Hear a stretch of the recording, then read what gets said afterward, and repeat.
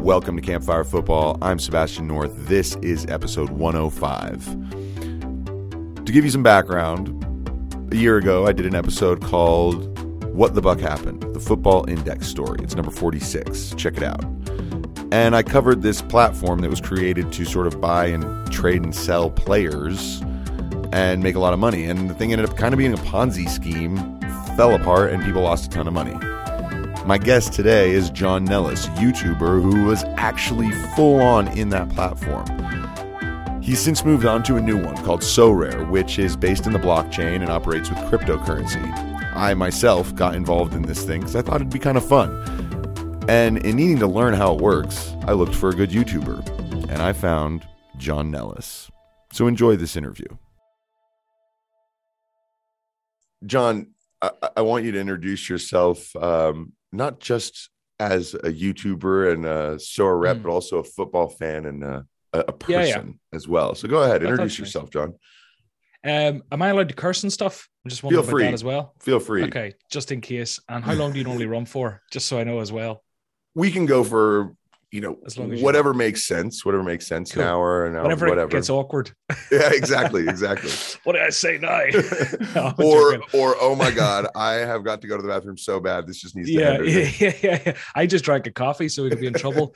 But I suppose to introduce myself, my name's John Nellis. I'm from a place called Cork in Ireland. I grew up not far from Belfast in a little seaside town, which is in the north of Ireland. But it's a very small place compared to America. Like, I'm literally in the very south. I'm from the very north, and it's like a 4.5 hour drive. That's the length of Ireland. But I've been told Belfast is the best place to visit. That's what I've been told by a lot of people. It's amazing. So. There's a lot of history there. There's a lot of like really interesting stuff and like gritty stuff.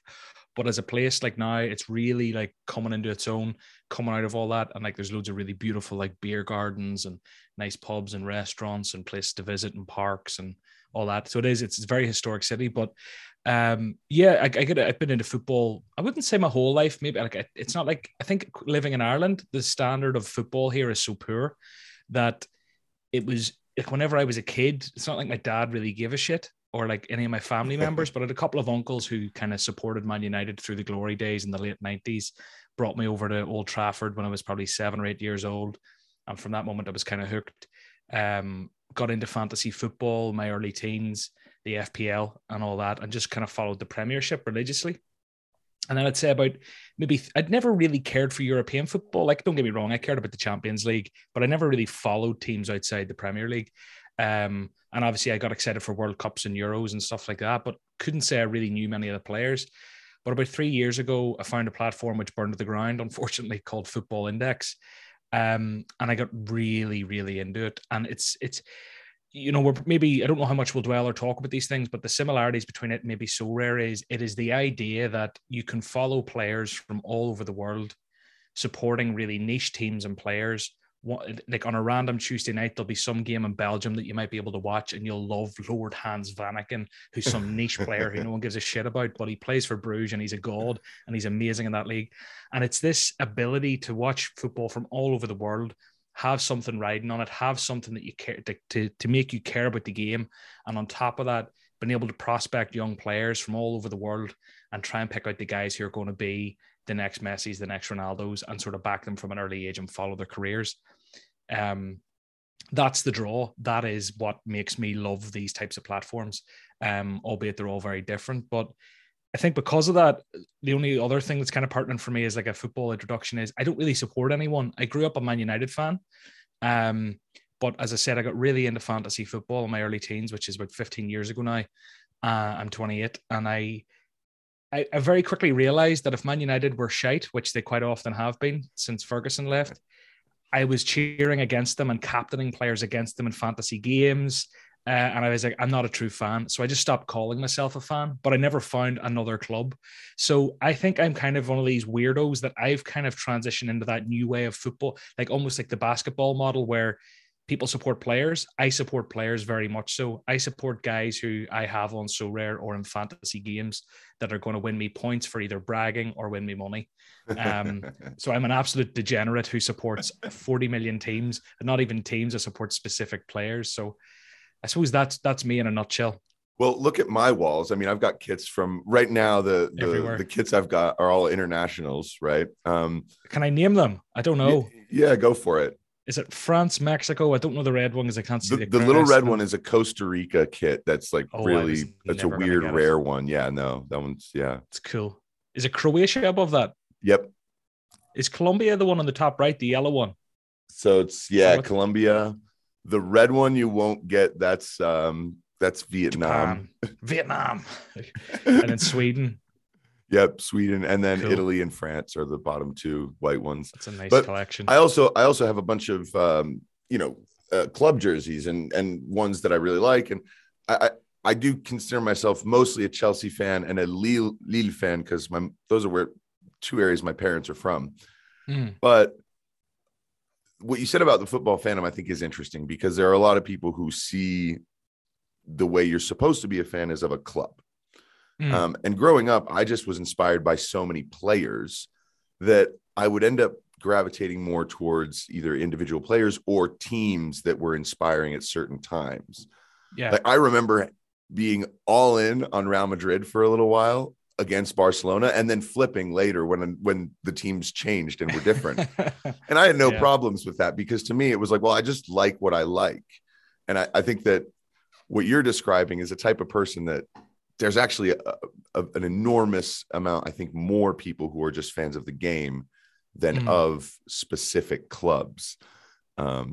It's just sort of something, like you said, and it's definitely going more in that direction.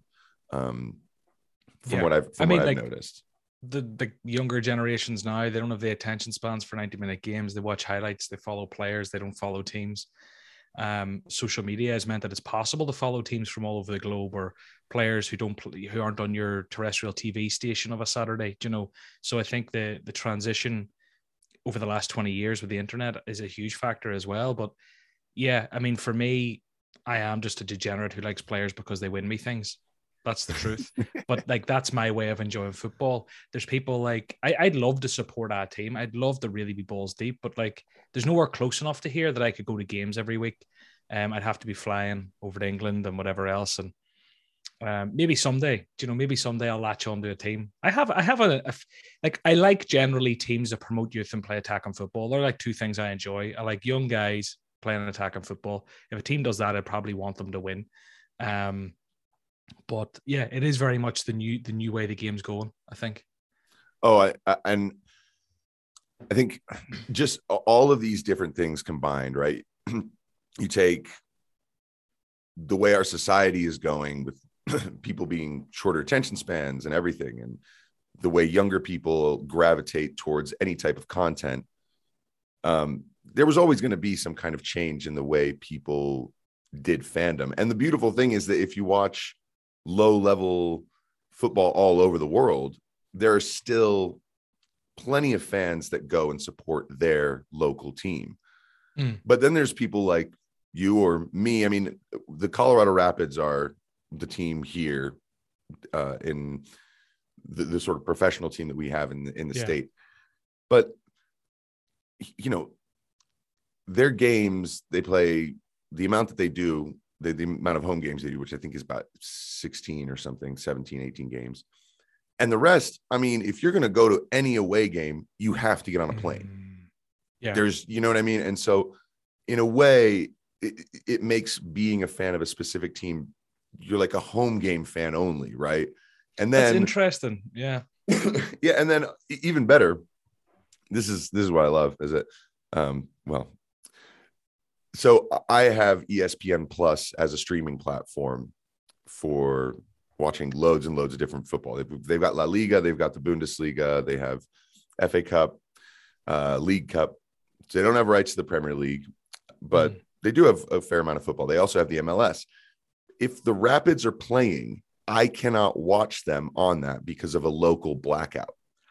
Oh. So unless I actually have the TV package, I don't have a TV. I'm millennials. We cut the cords. A lot of us just do, I just do everything on my streaming platforms.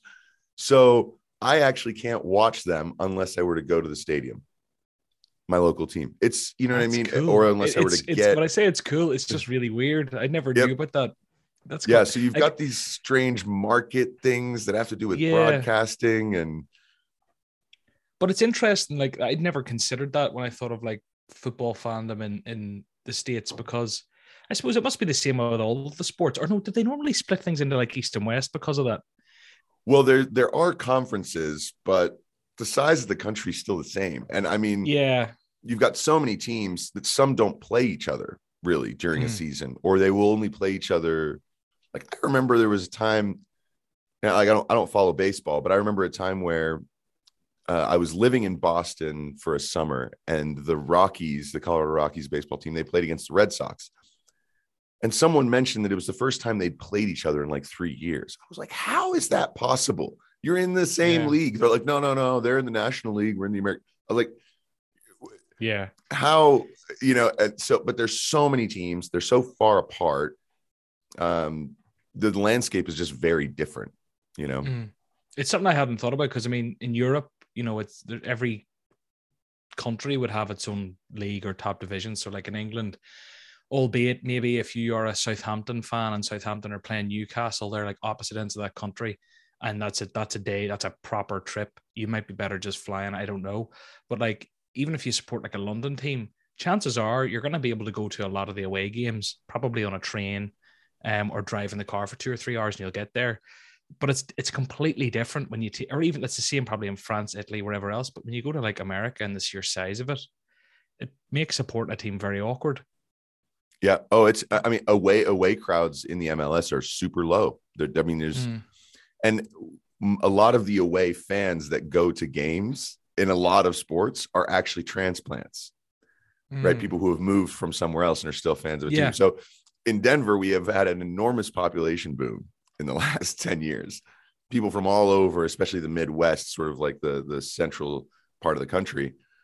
A lot of them have come. So if you go to, say, a Chicago Bulls game against the Denver Nuggets basketball, the Nuggets are good right now. So we've got a lot of local fans attached to them, but there are a ton of Chicago people there, right? And so in a way, the fans, they kind of stick with where they're from. But the travel to go and see a game is something that is not super common among the sports in the US because it's a long way. Yeah. You kind of have to fly anywhere you're going to go, unless you're on the East Coast where you can like drive from New York to Philly in like an hour and a half. But the closest sporting market to Denver would be Salt Lake City. And that is a 7-hour, 8-hour drive. Oh my God. Yeah. That's just different. So it's a different landscape. And the way fandom works in this country, a lot of it is based more in franchises as well. Right. Like NFL, my favorite example is in the NFL is the Raiders. When I was a kid, it was the Oakland Raiders. They were from Oakland, right next to San Francisco. There you go. You got your Raiders hat. Nice. It's actually like wrecked. I wore it cycling one day, not thinking that I'd destroy the hat. Now it's just sitting here like in the hat graveyard. Sweaty. Yeah, disgusting. Absolutely rancid. And that badge is so iconic, right? Yeah. But the funny thing is, it's not iconic towards really a city. They had an identity when they were in Oakland. Then they became the LA Raiders, and now Las Vegas, right? Because the teams just move from city to city in a weird way. So it makes the way people attach themselves to a sport very different here. And actually, I think that So Rare would be really, really, really positive for people's growth in terms of the way they think about the sport. Because I remember FIFA when I was in university. I remember a lot of people who had never touched a football before, who had never watched a match. They could name you the entire Barcelona team. Granted, they didn't have a clue how to pronounce the names. Yeah, and they tell you which foot they use and how good they are at skill moves. Exactly. But hey, it was something that brought people to the table, at least, right? You had a guy being like, "Oh man, I love that team, Barca." I was like, Barca. Oh, he means Barca because it says Barca on the thing, but he doesn't know that it's Barcelona. Yeah, Barca. Yeah, it's I think that's actually a big thing with So Rare. It is that the fandom that it can bring to clubs and players from all over the world in niche divisions or that don't have a lot of fans. So like for example, like Korean football, Japanese football, outside their current or outside their sort of jurisdiction or their country, not many people, I would say, are massive fans of Korean football from Europe, from America, from wherever else. But through like the likes of Sorare, you have this bunch of data geeks now and just football lovers who dig in. And now Cecilia is a god who's like the top scorer over there, usually, and like digging into the depths and finding the next Korean guy who's going to be amazing over there. And it brings a lot of people to the kind of like the following of these pages and these teams on Twitter and social media. Guys who go and visit Korea might go to a game. You know, there's a merchandise market. A lot of guys I know in the Sorare world love buying their Japanese and Korean jerseys.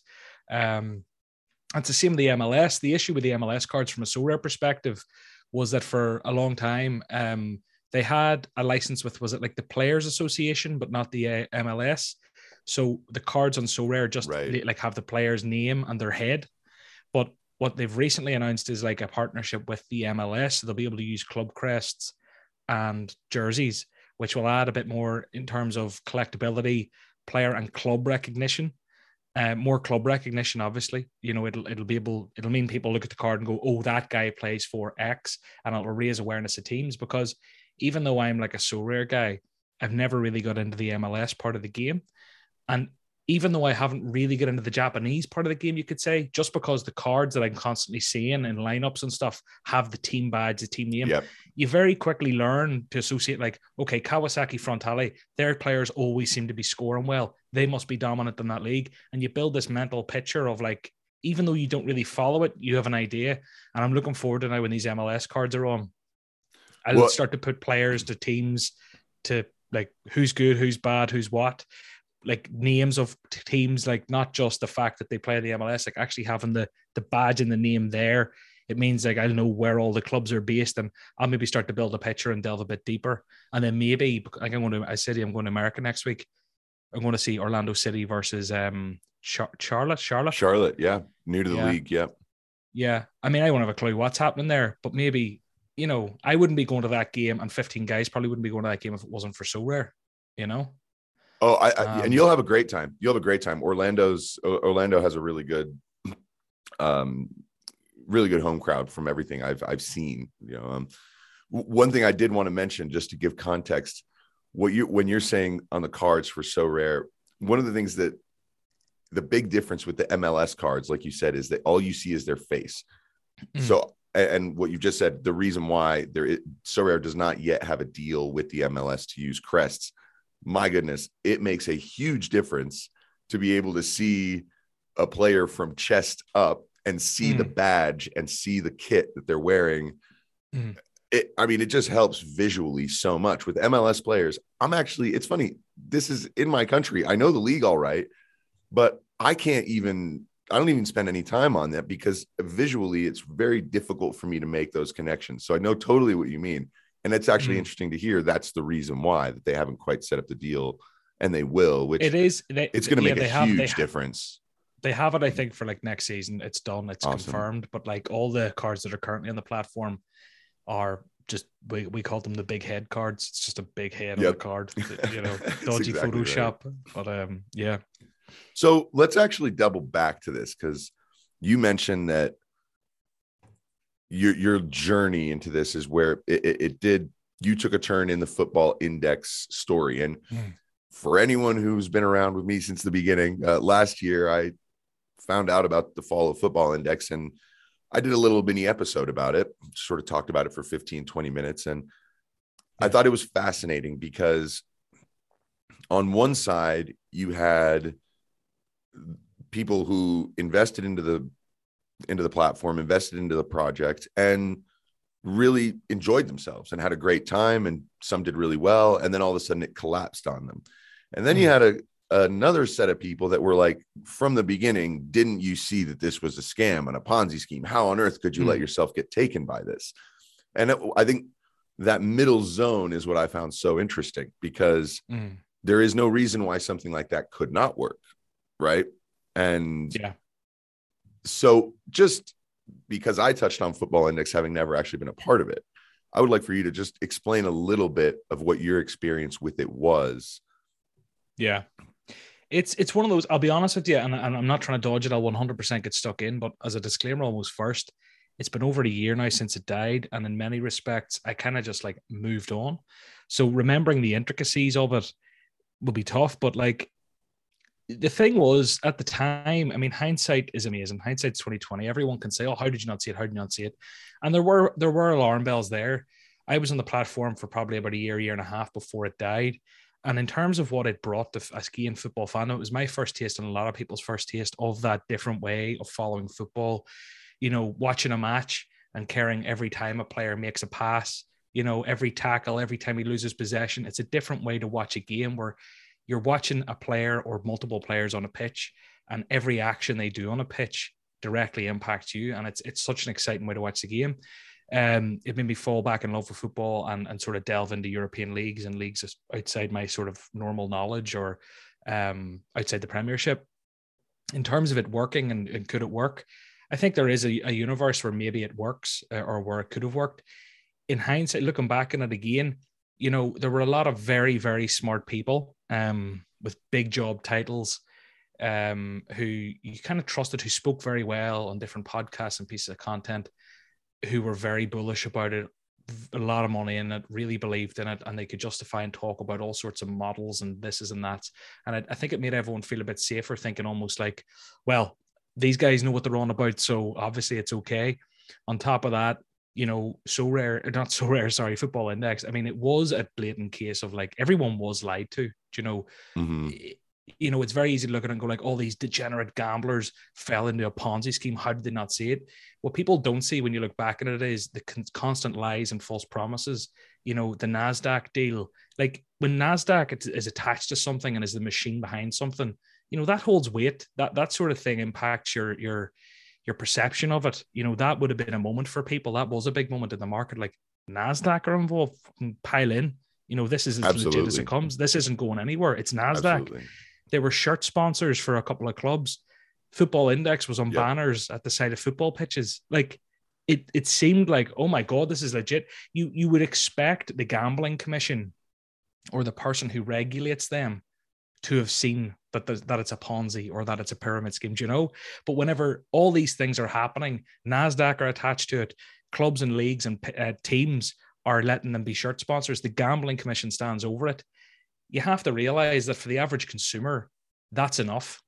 And you expect to be protected by those people who are regulating said product, you know?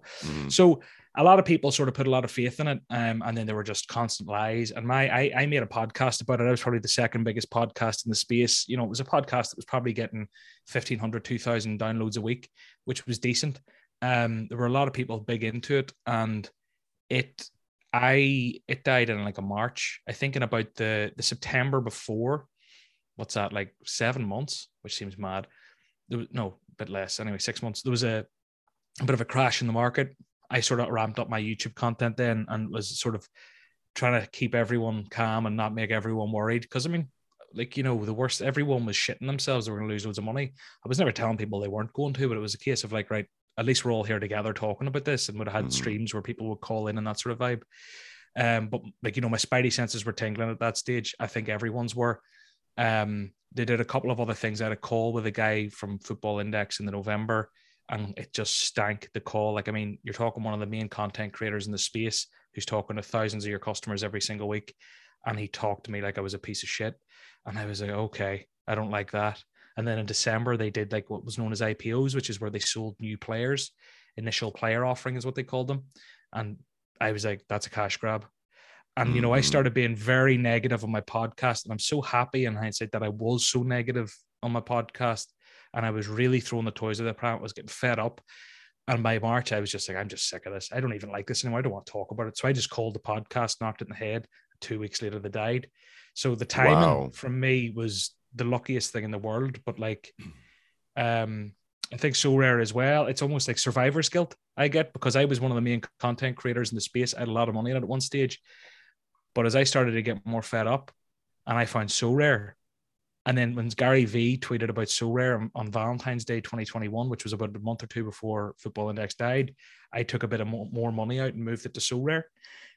So I actually ended up getting away relatively unscathed. And it's that kind of guilt because so many people who followed me or followed my content would have got burnt massively, do you know? So it was a weird one, but it died. A lot of people got burnt. I think it's still going through courts and all sorts of stuff. But the bottom line is, one side is I understand from the outside looking at people can say, how were all these degenerate gamblers were in a Ponzi scheme and they didn't realize, how did they not see it? The other side is that people were lied to, misled.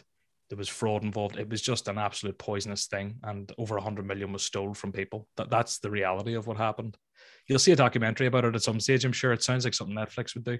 Oh, I'm certain. And I'd be really excited to see it. When I did my little episode about this, I did mention, one of the things I mentioned was there was an air of legitimacy that was brought to it that was,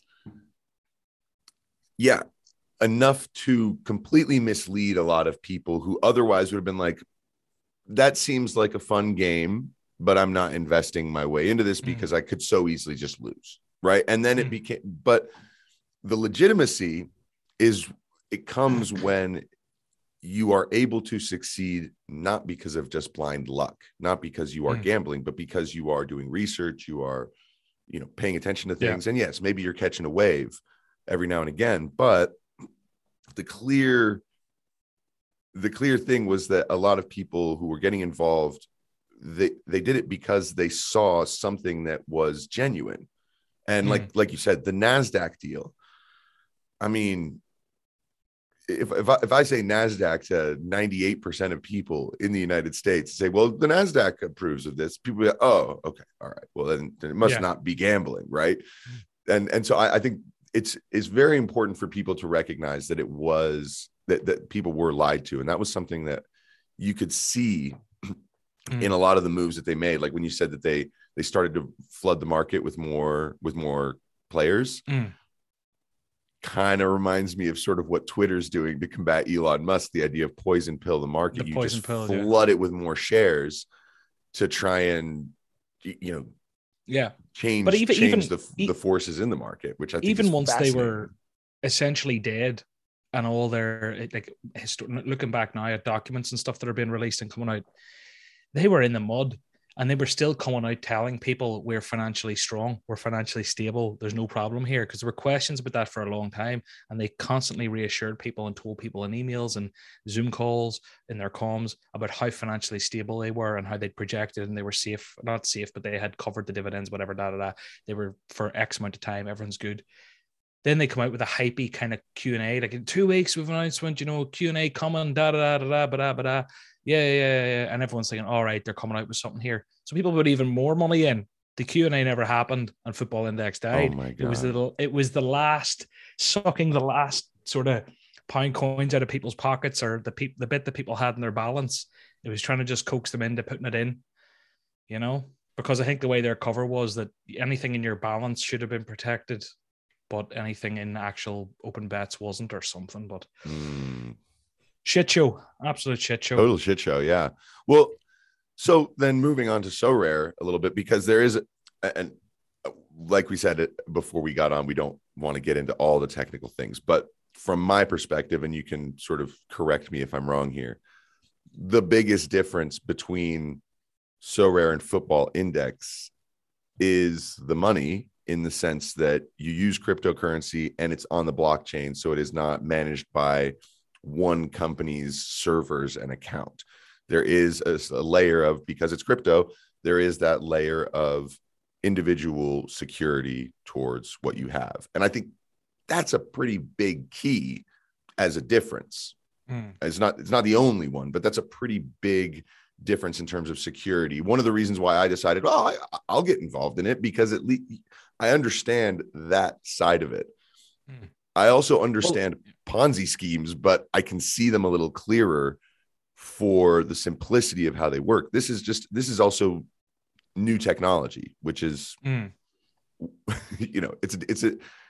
makes it a little bit more interesting to see how the legitimacy can also continue to build, because there are further limits. There's more, it's a bigger world, right?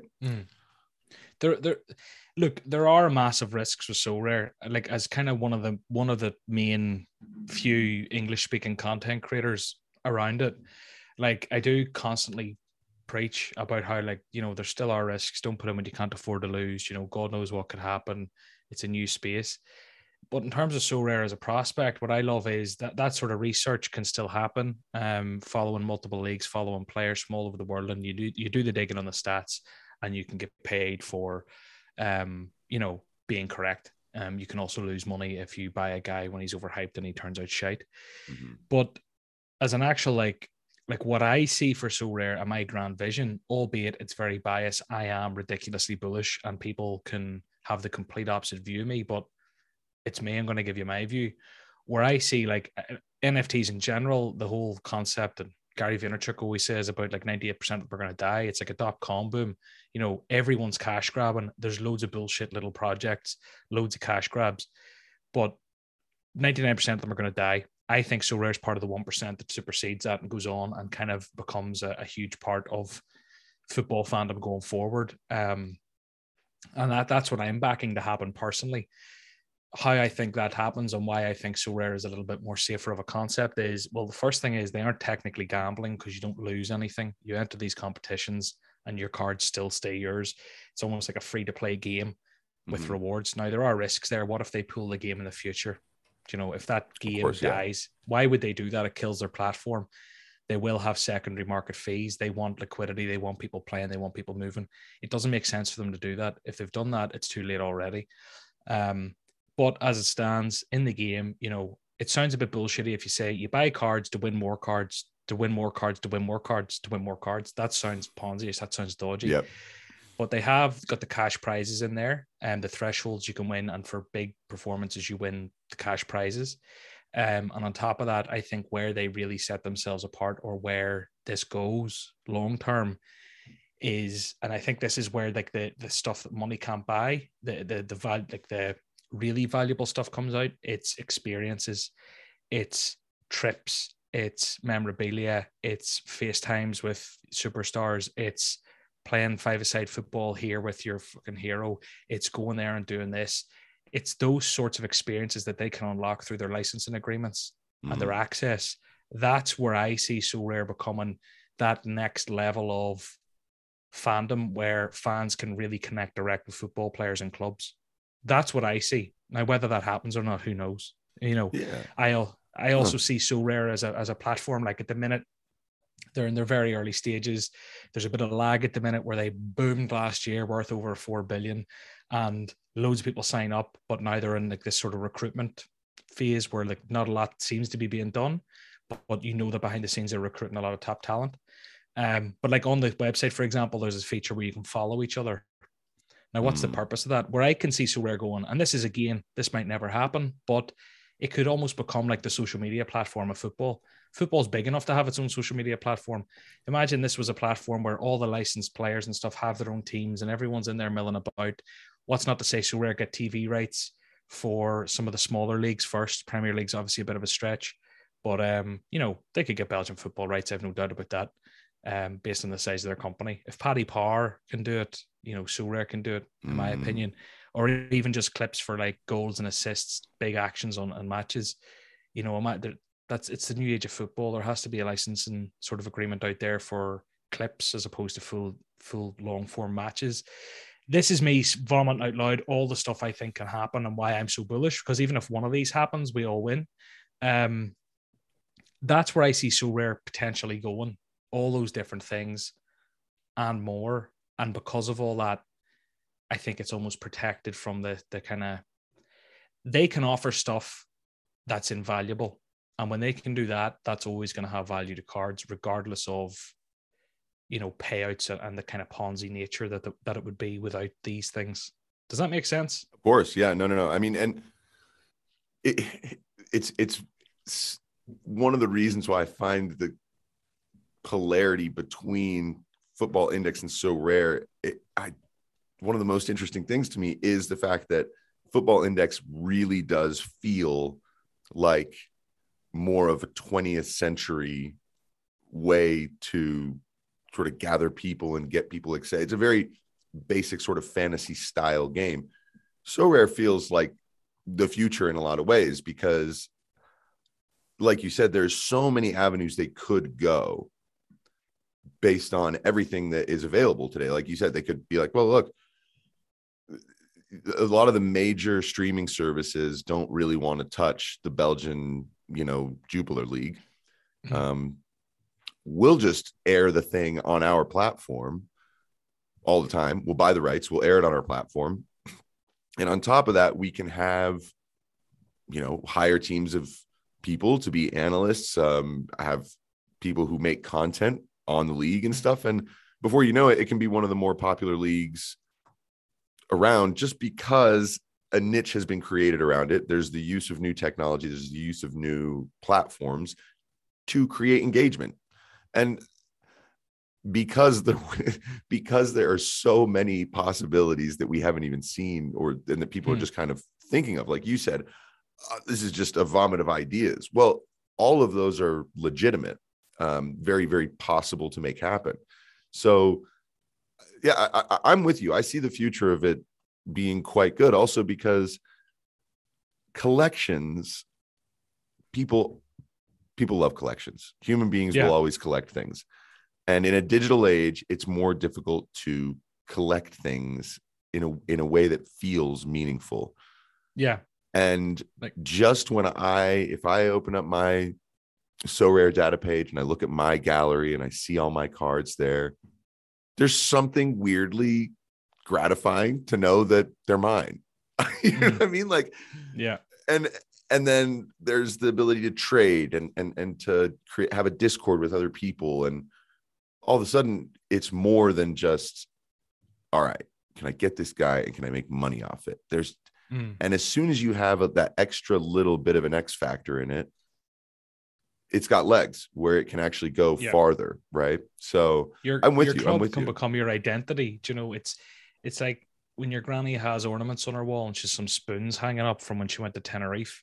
Like it's the new age of that, where, people will be looking at MetaMask wallets in 10 years, or whatever the wallet of the age is, looking at different people's accounts, and you will be able to see in a nutshell, like, what makes that person, what concerts they've been to because they've collected their NFT tickets for things, what countries they go to because you'll have the flight tickets, you'll have all sorts of little pieces of fandom and like football cards, and then maybe when you were a kid, you were big into the Lion King, so you have a Lion King NFT, and then someone actually goes, "Oh my God, you like the Lion King?" So do I. And that's kind of where I think society goes from on that front, because everything is increasingly more digital. Social media is everything.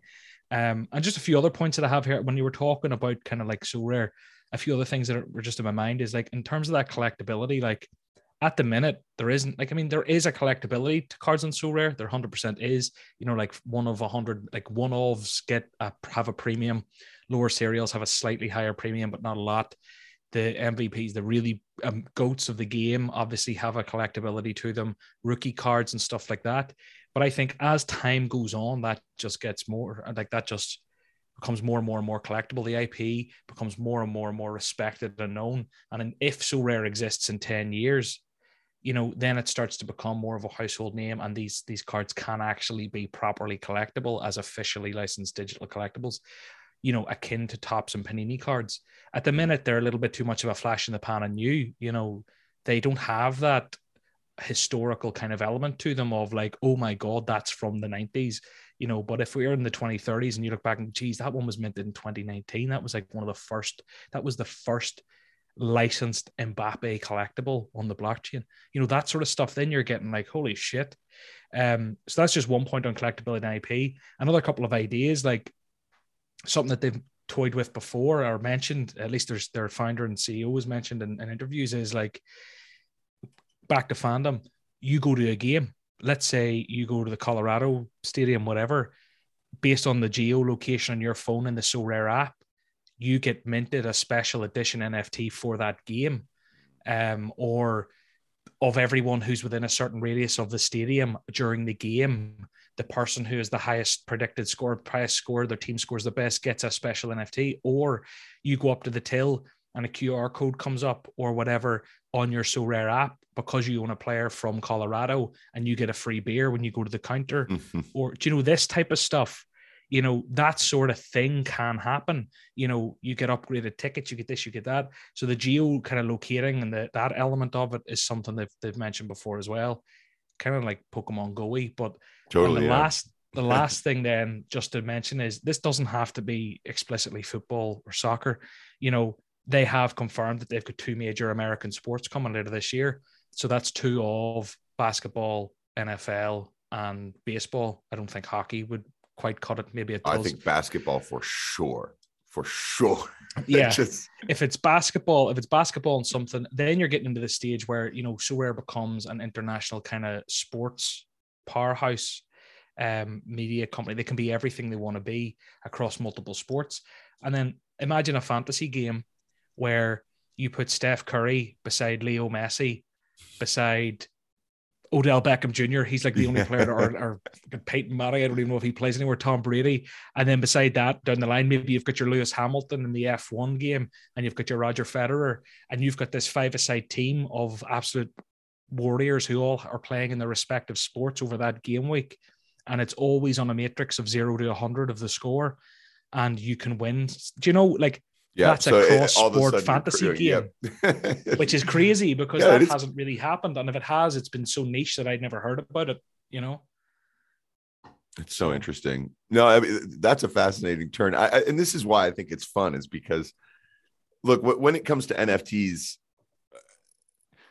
it's and crypto, but in general, I mean, and I think the UK it's amazing to hear a lot of and to see and read a lot of things that come out regarding crypto and NFTs. It's very different from here. I think here people are kind of like, yeah, cool, if you're into it, but there's much more of a negative connotation towards it in the UK from what I've gathered.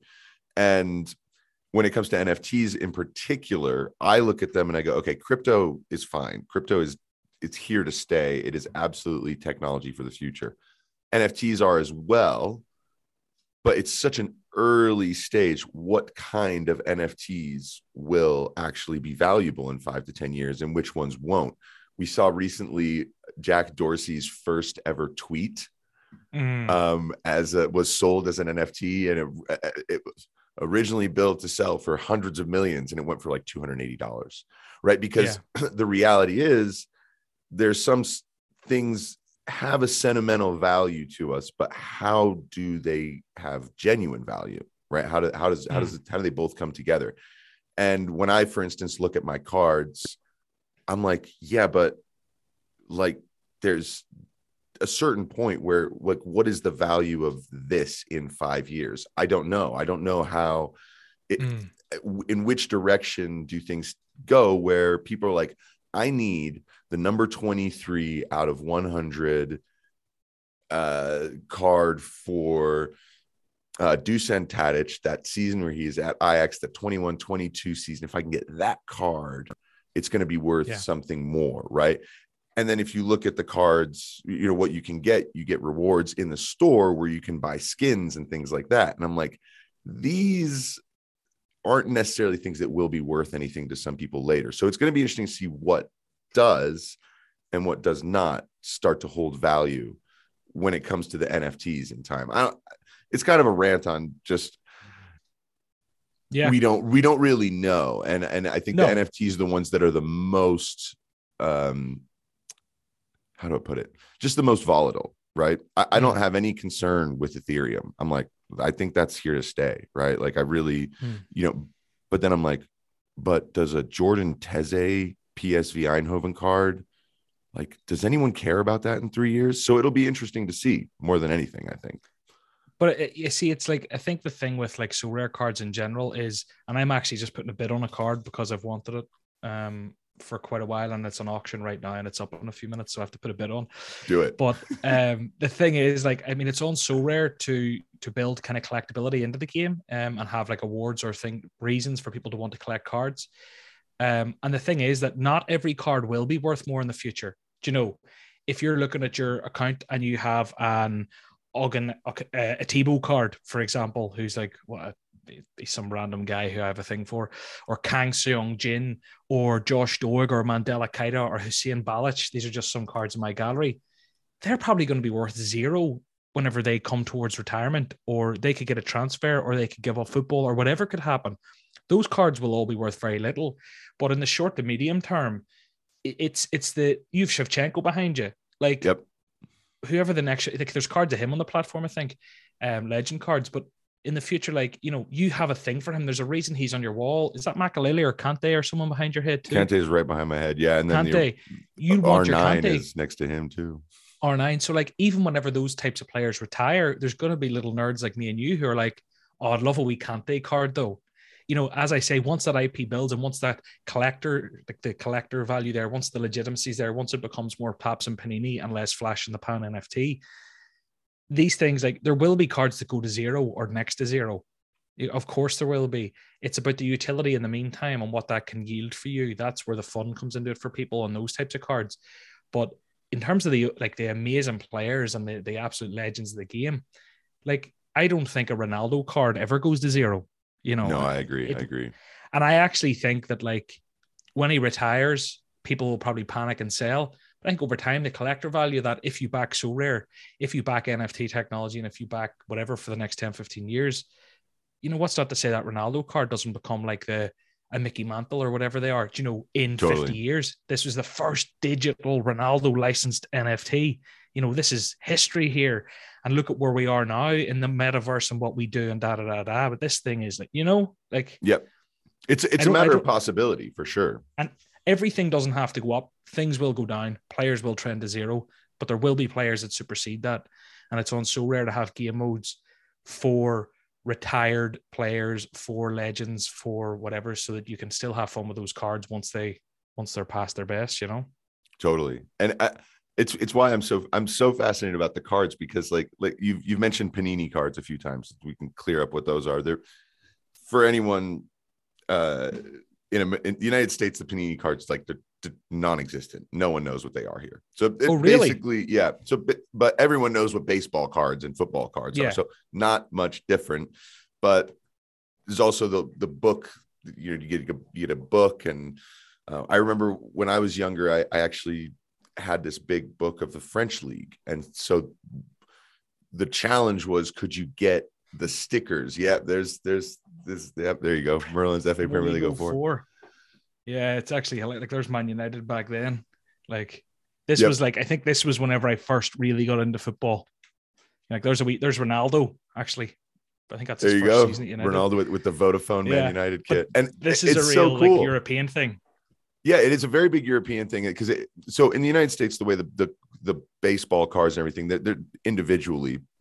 These are books where there's the slot for all these players, and if you can get the card or the sticker or whatever, you get it in there and you try and fill out the whole thing. It's very collectible. It's also tangible. You can have it, you can hold it, you can grab it off your shelf like you just did. With NFTs, there's also, people have to wrap their minds around what collecting a non-fungible token is. And we as people, as a society, over time, we will assign whatever value we assign to it. So I'm curious to see how that goes. Like you said, the Legends cards, I look at them, I'm like, that's cool, but why the hell would I buy a Romario card for X amount of money when he can't play in my team, in my five-a-side team. So I look at it and I'm like, I don't see value in that, but some people do. And so it's going to be interesting to see where that goes. I also think that SoRare benefits enormously with the card structure. They benefit so much from what FIFA did with the cards. Because with FIFA, you had the unveiling, right? When you win a card and there's the whole the fireworks and you go through the doors and everyone does their reaction videos where they go over the top. That culture is very easily it transitions very nicely into SoRare, where people, there's the cards and receiving a card and winning a card. The same thing happens on SoRare.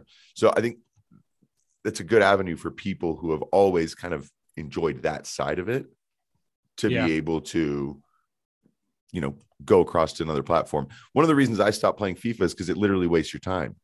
I mean, I love the game, but you don't get anything out of it. Fantasy football, I play my, fantasy Premier League like I've been doing for, I don't know, over 10 years. But, at a certain point, how much time do you invest into something that's just a game? Whereas with SoRare, there is actually the possibility for you to make real money You know what I Yeah, mean? like at the minute with the size of the gallery, and I got blessed because I found it very early, and I was Mhm. quite bullish on it quite early and put a lot of money in. And now my gallery's worth a staggering amount of money, really, to be honest with you, compared to like my wealth, I suppose you could say. But a lot of that has been generated through So Rare from getting in early. So I could make a living now playing So Rare. I mean, the amount of money that I yield through it, 100% I can make a living doing that. The issue is it's the stability of that as a life, as an income. That could go tits up in a heartbeat. And that is the other important disclaimer. I said it at the start. I'm incredibly biased. I'm incredibly bullish. What's not to say So Rare gets clamped down on by gambling regulations across the world? What's not to say, I don't even know, whatever happens, World War Right. III. I mean, anything could happen here and people could lose a lot of money. That's 100% a possibility. But yeah, I think like the kind of FIFA comparisons, they're playing that game very, very carefully with packs and stuff, because packs, I think like loot crates and all can be seen as gambling. So they don't Right. let you buy packs. You have to buy the individual players. And then whenever you get your player rewards, it feels a bit packy because you get a randomly allocated reward, but it's not like you've paid to win that reward, so there's no risk on the table. It's almost a case of a randomly allocated reward in a free-to-play game for you. So they're kind of playing that game. But like recently on my reward opening videos that I do every Tuesday with all the rewards I win, I've got a guy, like a kind of motion graphic designer-y animation guy, who does me like almost like the pack reveal of my Oh rewards yeah, right. to add to that, to make it more streamable, to make it better content. But So Rare, I think they're hesitant to make too much of that. That makes sense. Yeah, I mean, it is a funny. It's just a funny place to be, right? Where we're watching this grow, and we know that there's a genuine level of interest. I mean, people all over the world, I think, would love to participate in this, but obviously, like you said, there is that fear. I mean, look, I bought Ethereum on literally like the 2nd of January, and in 3 weeks it went down massively. It was like, and you're like, okay. I mean, I didn't know that Russia was going to invade Ukraine, and that, and so, like you said, all kinds of things can happen that Yeah. can change this.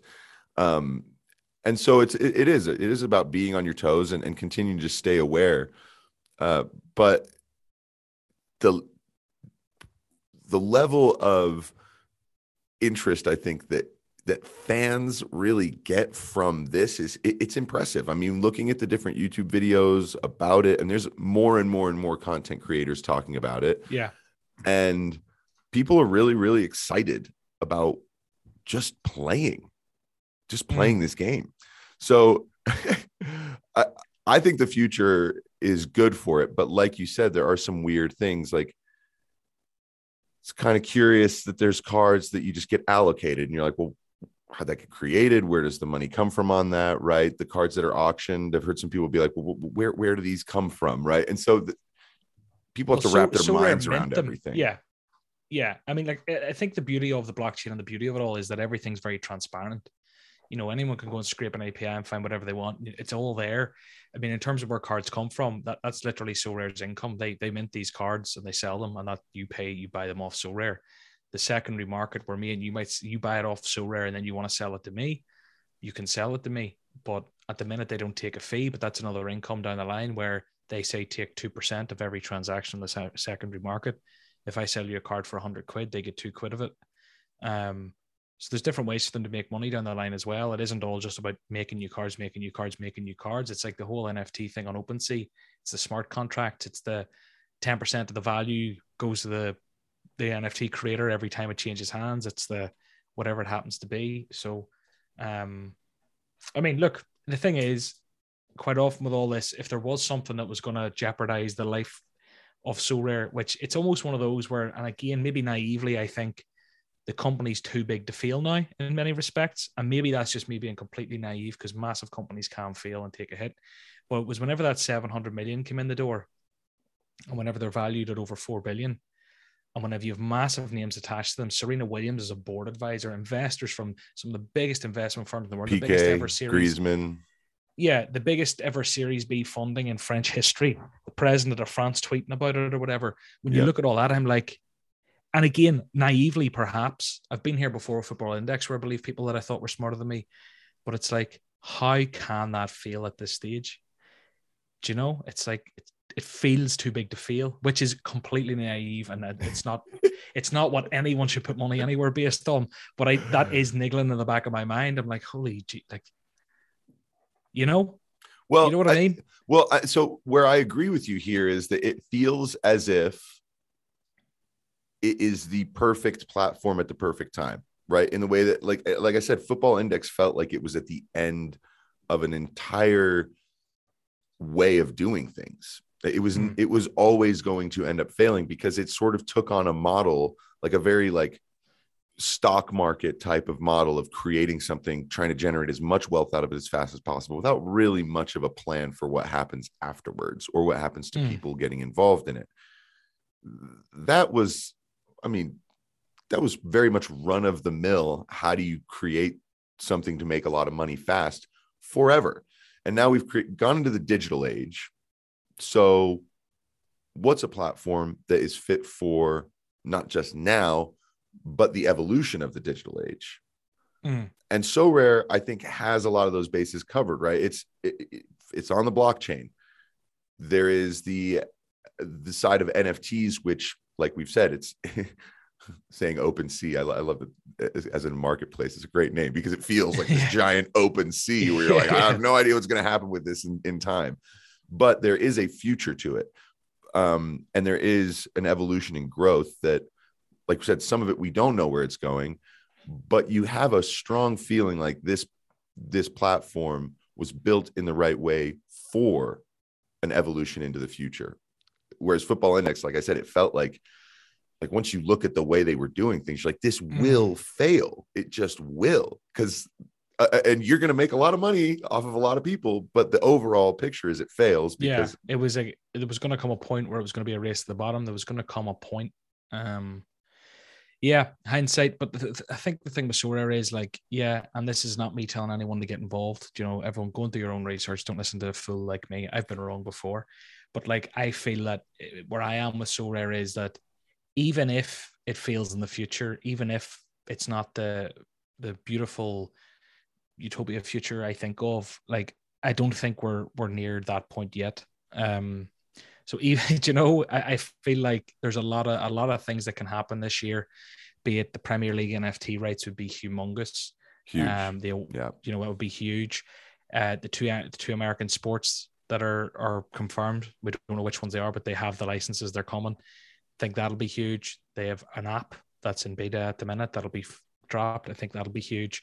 I think they're going to lean into market, and I think that'll be huge. So I do think there's still a lot of things to happen, but it is obviously a very volatile space, and one thing can happen overnight and throw the whole thing into disarray. But it's exciting. I'm back, like, aside from the whole like NFT and like the grand sort of landscape and all that, like, back to what it actually does just for football enjoyment and like engagement and following teams and having something like being able to follow players and teams that you wouldn't otherwise give a shit about.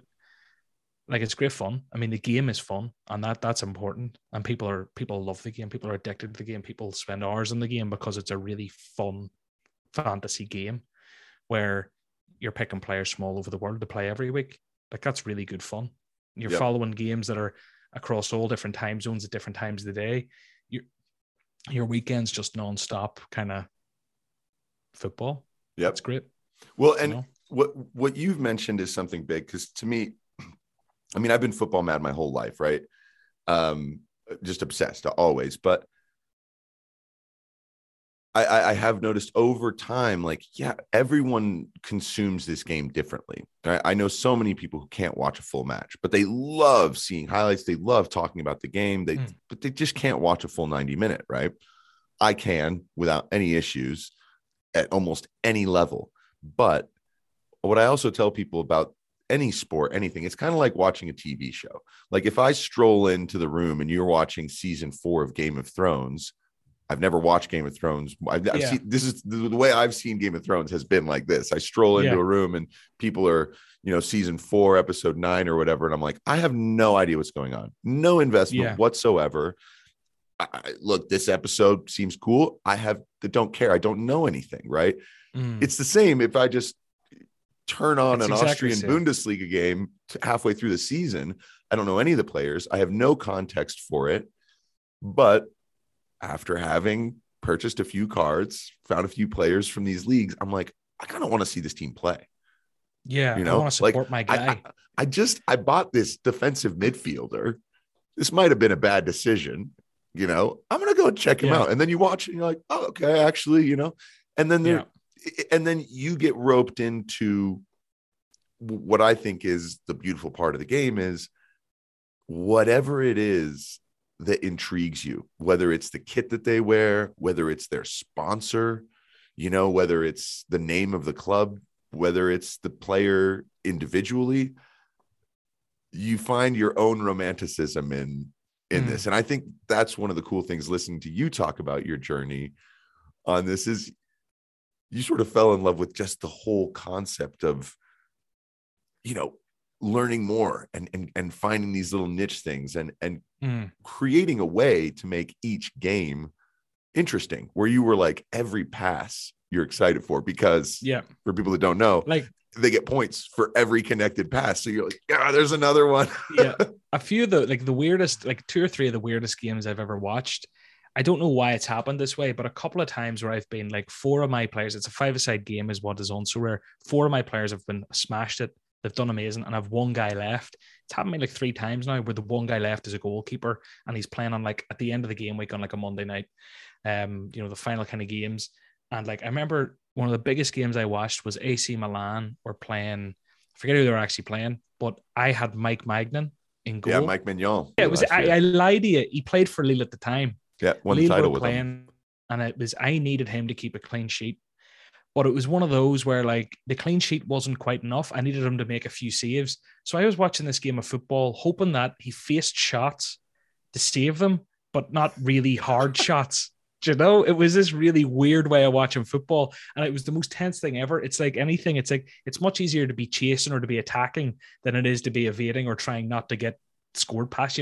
It's much more fun watching a game whenever it's like, you can score at any stage, or even if you go behind, you can score more. Whenever it's like they cannot score or my guy scores shit on so rare, it was this really weird way of watching the game, Absolutely. Do you remember the game? Do you remember which one it was?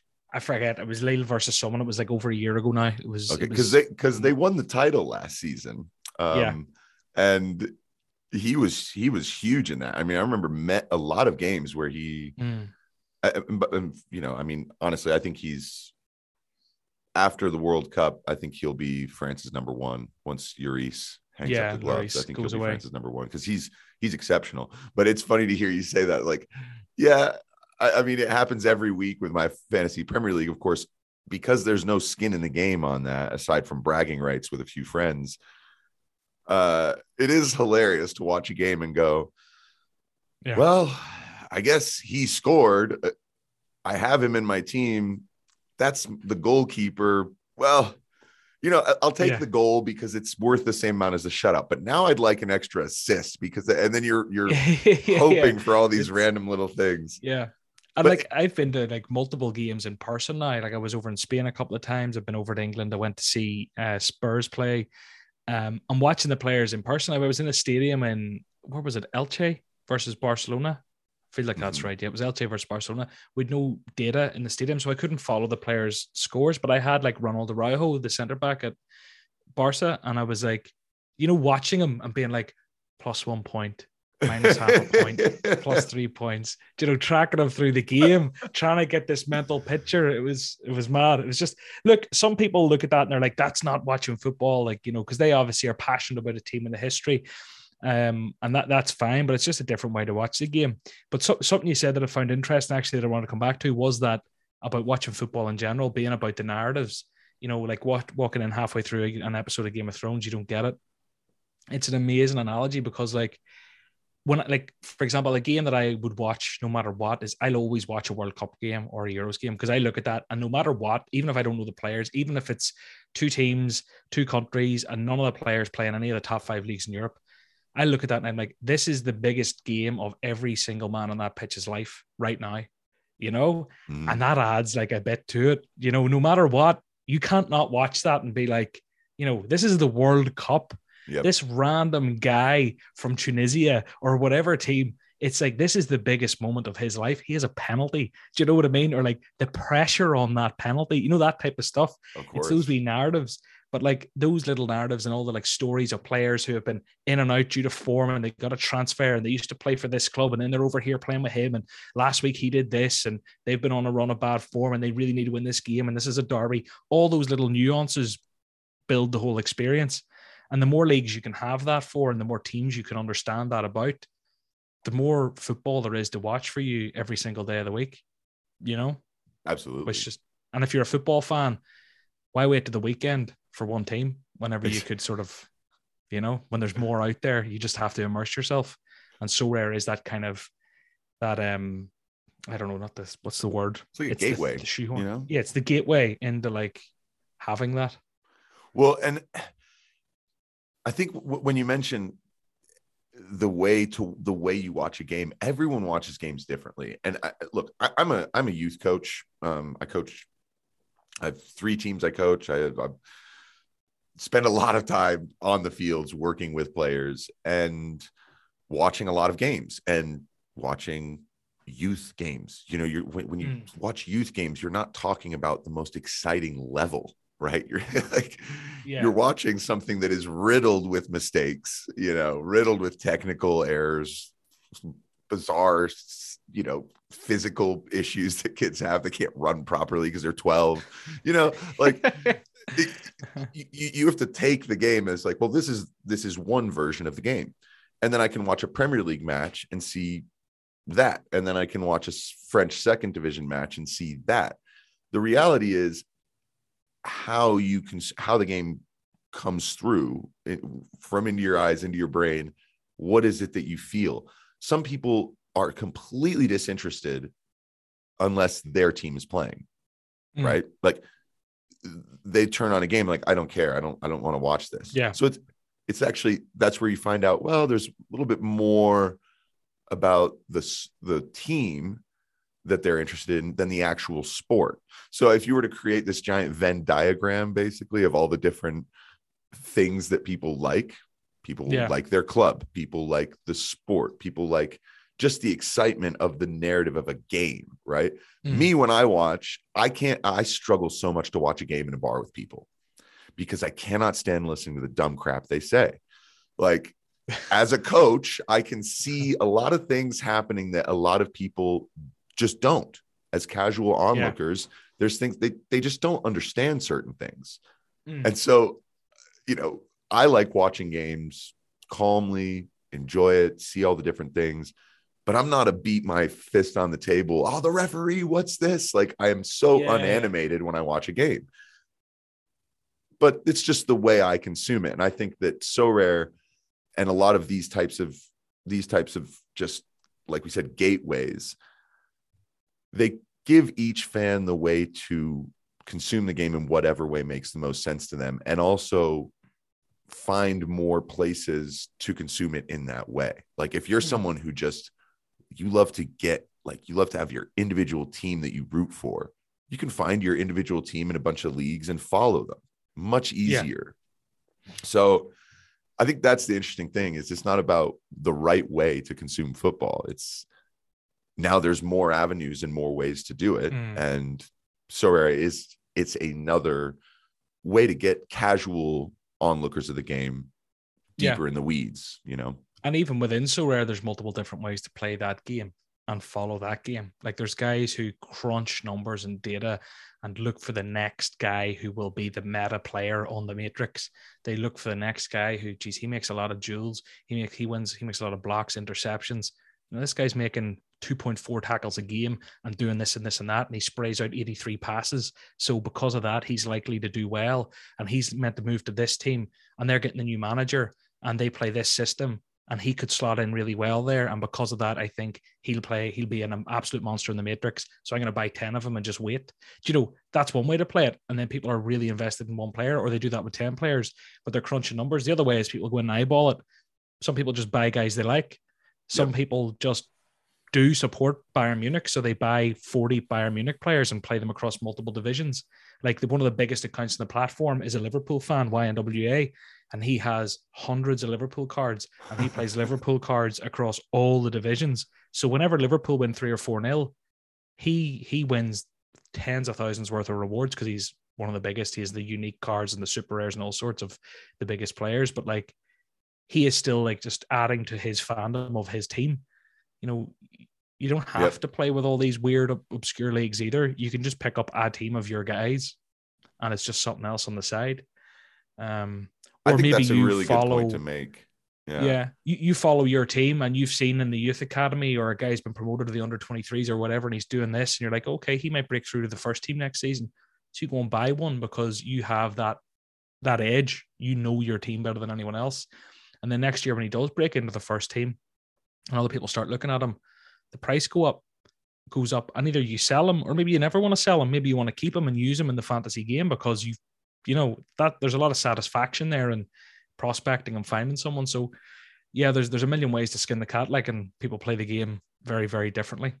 Like, I don't proclaim to be an expert either. I'm kind of like a hybrid of all these things. I just kind of go off on absolute DJ and buy guys who I want, and then I'll go on, I'll do a wee bit of digging and buy a guy because I think could be good, and then I'll buy someone who'll plummet in value because I'm terrible at the game, you know. But that adds the experience, you know.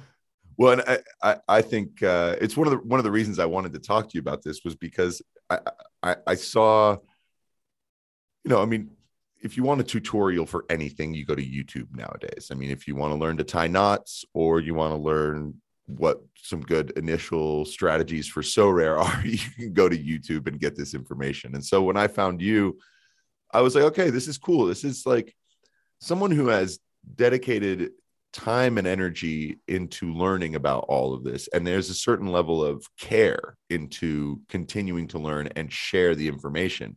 And it's really cool to have also heard that you really experienced the Football Index story. And that not only that, I didn't know this, that you were YouTubing about it at the time. So you're actually really well placed to just talk about not so much how to promote Sorare and try and make it a bigger thing, but just explain why. And I think that one of the things that I really enjoyed about your channel was you're not telling anyone, listen, here is what you've got to do. What I love about the way you talk is here's what you can do. Here's what can be fun. And without, you know, while always making sure to let people know, look, don't invest money you don't have. Enjoy this and do it the way that works for you. Yeah. And to me, when I saw it, I was like, that's the connection with football. It's consume it in the way that works for you. For me, as you know, with my podcast, it's share the game in the way that I find it interesting. I don't really want to talk about Man United and their struggles every single week. Some people, that's all they want to do is say, okay, it's time to talk about Paul Pogba again. Oh, Romelu Lukaku had poor 60 minutes. Let's go to town.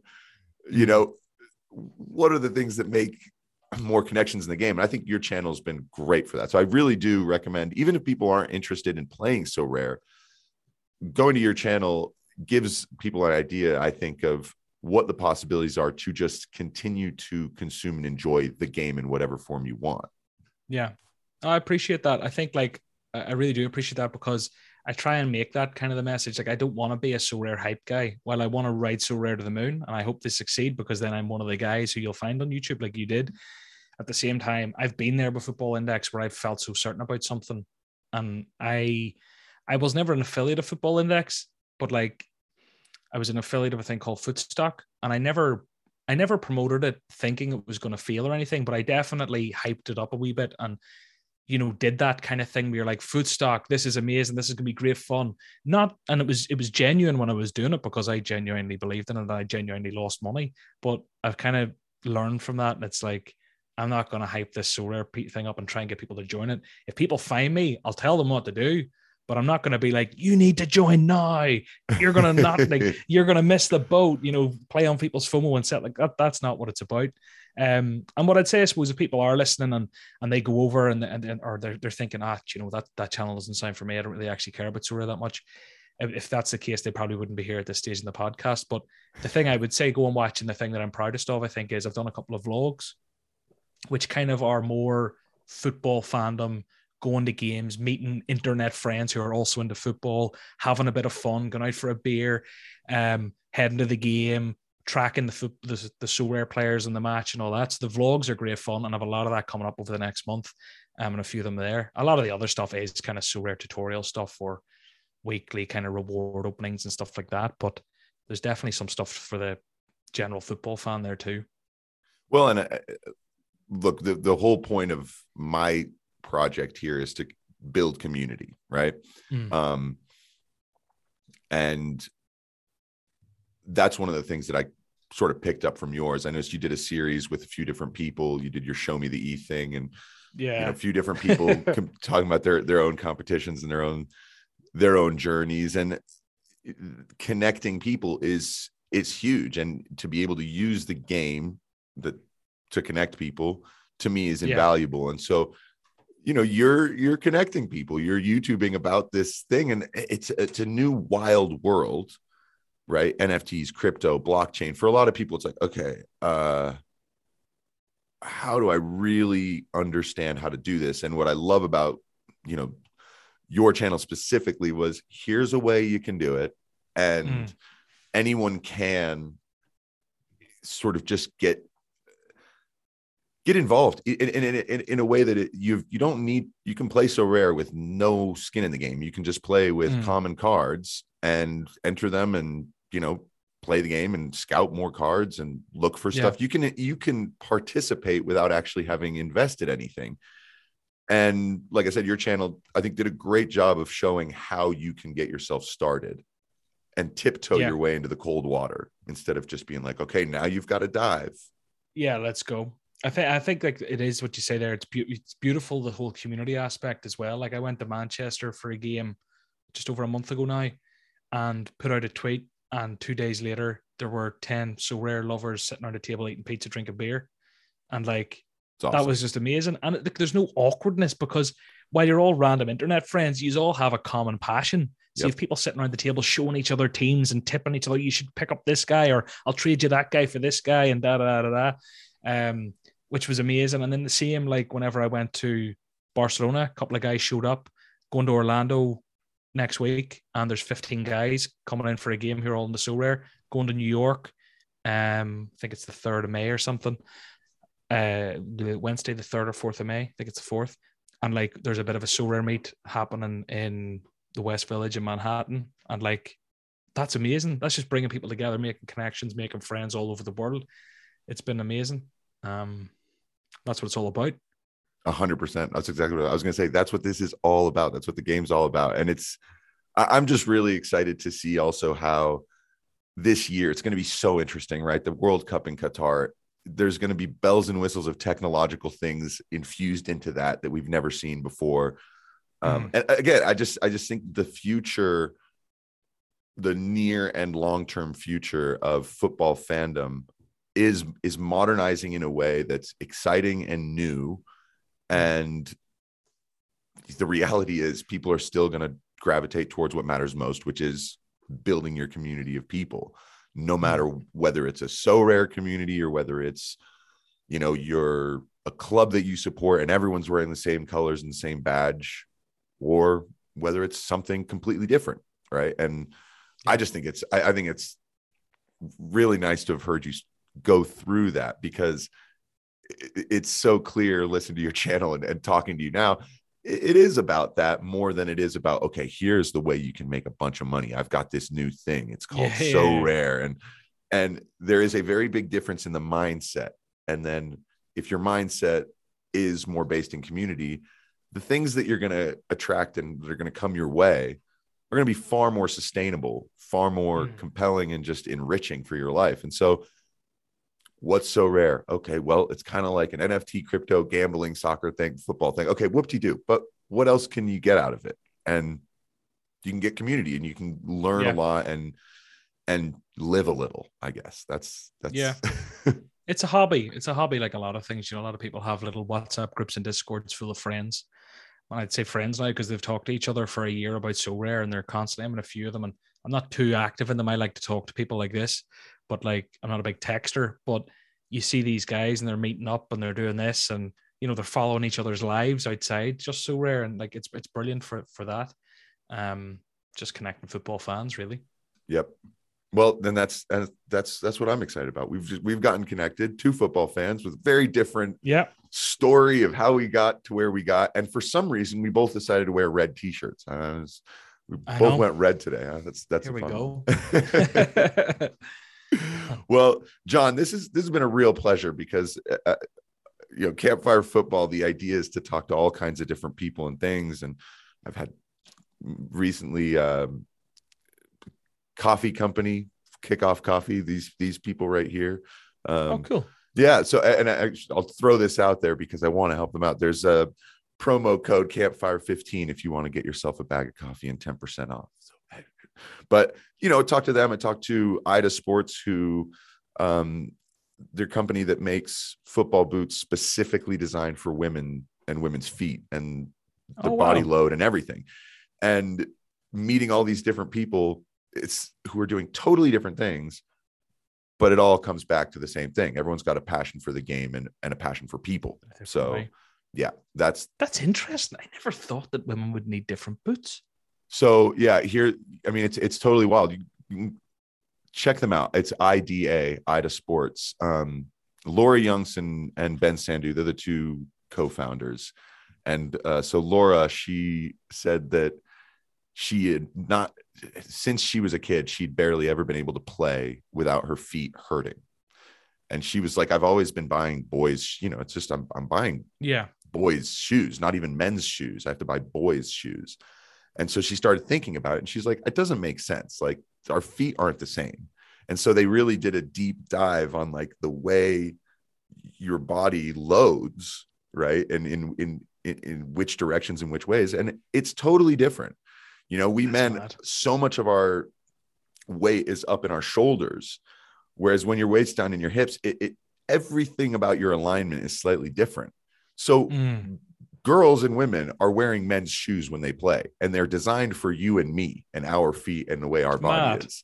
So if you want to know why so many kids, and believe me, the shoes have such a big impact on injuries, you can't even believe it. I've got two boys right now that on this team that I coach, they're 14, 15-year-old boys. Two of them have been complaining for 3 weeks about their feet, their ankles, their shins. I looked at their shoes. I was like, that's too small and that's too narrow. So I told one kid, go buy New Balances because your feet are too wide. And the other kid, I was like, just get a bigger size. This is ridiculous. New shoes within 2 days, all of those little problems gone. Mad. But with girls, go for it. This is, and I know it's probably time to wrap up, and I've just got you down a rabbit hole. This is what I did my ACL like 2 years ago. I was playing rugby and I did my ACL really badly, like tore it, the LCL and MCL as well, just destroyed my knee. But when I was getting the rehab for it, the guy told me, he was just talking away about ACL injuries and that. Women are way more susceptible to ACL injuries. Like 70% more, especially when they play football. Mad. And around a certain time of the month as well, because there's a higher percentage of something in their blood and their tendons are more elastic or stretchy or some crazy stuff. I think there's such a big difference. I mean, I coached 13 through 15-year-old boys and girls. Believe me, it's like you can see where a lot of the issues come from with injuries. And with girls, I mean, their footwear it's wrong. And the more I've learned about it, the more I'm like, holy cow, like this is more. What I've noticed is there are more girls who, and I really do, but now I'm very firmly believe that the footwear has a lot to do with this. A lot of them, their knees cave in, like their knees just sort of come in a little bit more. And my girlfriend, she's a body worker, physical therapist, massage therapist, movement specialist. She understands all this stuff really well. And she was like, yeah, like different shoes would really, really help that their knees don't come in. And then ACL injuries. I mean, if your knees are caving in all the time and you're playing a sport that requires that kind of agility and movement, you're in trouble. And so, yeah, I mean, that's with IDA Sports. One of the things, I mean, they're trying to solve that problem. And from the ground up, they've decided we're doing this, and super interesting people. But yeah, I mean, I'd say look into it. It's a fascinating thing, and a cool rabbit hole to get down, because you're like, wow, there's so many possibilities now. Yeah, absolutely. Something I never would have thought about. Madly interesting, though. I know, that's the beautiful thing. So, well, John, enjoy. I'll let you go and enjoy your evening. I've actually got to go meet up with my dad. I'm late already, but that's fine. Oh, no big deal. No. It's totally fine. It's totally fine. He and I reschedule things all the time anyways. So, but this has been really, really fun, and we'll just keep up. I keep up with your videos. I follow your YouTube channel. I really enjoy it. I learn a lot. You have kept me from losing some money for sure. Oh wow. Okay. No, you've kept me from losing. You haven't made me win, but that's no. So I'm doing okay. You're doing great. Yeah. No, you're doing great. You got me started, and I've really enjoyed my time just fiddling around on So Rare. I've invested like a couple $100, like doing it from the very low level, seeing what works for me as a fan. And what I found is there is a place for me in So. I'm not a gambler. I'm not someone I will never put tens of thousands of my own money into it, because that's not the way I am. It's not where I generate my interest. But there is a place for me in there. And there also is a place for whales who want to go and be like, that's it. I'm putting 50 grand into this and I'm making some money. Yeah. So that's the beautiful thing. And your channel, I think, did a very good job of showing, hey, all of you have a place here if you want one. Everyone has a seat at the table. Here's how. So, John Nellis, Thank you so much for that. No, thanks a million for having me. It's been an absolute pleasure. Has been, indeed. And we'll have to look. One thing I love to do with guests is bring them back on at a later time to do see what happened. Yeah, let's hope this isn't the what went wrong video. Yeah. Hopefully one year we're not doing the one where we're both wearing black t-shirts and we're sobbing, and you've got your light show in the back is just darkness and dark and horrible. Yeah. Let's hope so. Yeah, there's just finished takeout meals and stuff in the back. Yeah, pizza boxes and beers. I'm here in like a black tank top. Yeah. Exactly. So hopefully the where is this now? Where are we now? Hopefully that one's a little bit more positive when we come back to it. But yeah, I'd love to. Absolutely. Awesome.